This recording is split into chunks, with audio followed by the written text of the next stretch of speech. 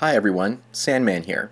Today I'd like to talk about feminist fashion, but before I do, I'd like to give thanks to the guys over at MGTOWforums.com for opening up their registration process over the last few weeks. According to them, they usually get about 5 to 10 new members every time they open up their registration process. This time, however, that number is shot up to 200 people. So if you want to be part of the discussion, or just want to read up on the great posts that they have, then head over to MGTOWforums.com. I have to say thanks to them personally. Reading the posts on their forum over the last few months has made me feel that going my own way is the right thing to do. So if it wasn't for them, I probably wouldn't have put together this channel. Now back to the main topic, feminist fashion. If you're like me and follow the men's rights movement and the men's rights activists out there, then you have probably seen the numerous critiques of AR wear, the AR standing for anti-rape. The creators behind this new clothing line have a slogan which is, wearable protection for when things go wrong. The pants and underwear that they plan to create and sell can't be torn, cut, or pulled down, and they will market them as something a woman can use on a first date or when traveling to a foreign country. I do agree these types of modern 21st century chastity belts are a good idea if you're a woman traveling through India or the Middle East. They are selling safety, and safety is of paramount importance to most women. But beyond the obvious benefits of protecting women from possible rape, they are also promoting irresponsibility and privilege. These protective panties will only serve to increase women's confidence to more dangerous levels. The perception of safety that they will feel will mean that they will probably drink more when going out and take risks walking alone at night when they wouldn't otherwise have done so.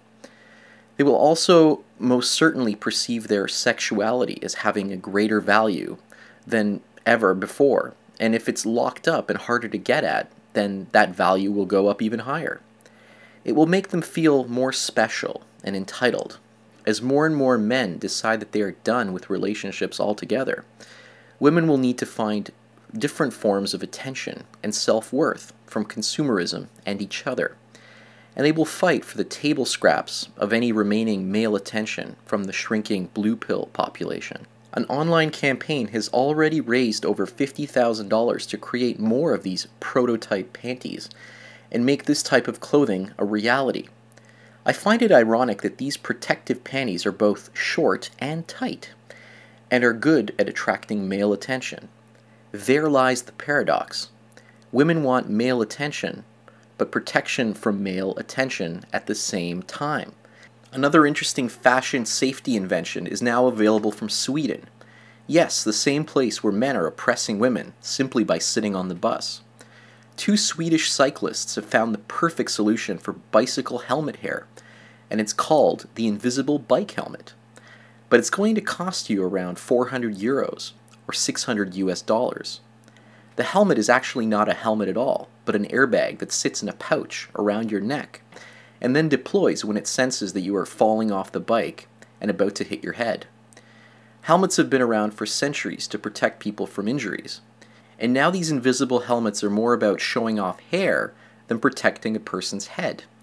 The female designers have put together an impressively designed system to protect riders from injuring their heads while their hair still looks good and stylish. And that's what these helmets are all about, style. Swedish feminists are now able to attract alpha males with their long flowing hair in the streets of Stockholm. They get both attention and protection at the same time. And like other new forms of technology, they have already been recalled because in a few cases the zipper came undone, making the helmets useless and crash. The helmets were invented by two women, so I guess we can say that women are capable of inventing after all. Too bad their invention didn't work as advertised. The key thing to understand about these two types of protective fashion is that they are part of something I'd like to call the female paradox of protection. Women want to show off and flaunt their wealth and beauty while protecting it at the same time. This is like buying insurance for an engagement ring. Increasing numbers of would-be brides are purchasing insurance for the diamonds that they wear on their finger. Women also have marriage insurance through the divorce courts, If a marriage fails or they simply get bored, then alimony, child support, and welfare will ensure that they cannot fail in life. The banks are also too big to fail, and so are many of the women in North America. Even children can't fail in grade school. It seems like the only people capable of failure are men. Everywhere we look, the government is providing safety and security for women while taking it away from men. Men going their own way are building and keeping their own money and security, and the inevitable crash of our financial system means that women will lose much of that external safety net and security that's been granted to them simply because they are women. If we want to keep our society running, we will need to let women fail as well. Preventing them from failing is like entering a new strange form of society, where it's communism and socialism for women, and a handicapped version of capitalism for men. Anyways, thanks for listening to my presentation, and leave your comments below. Cheers.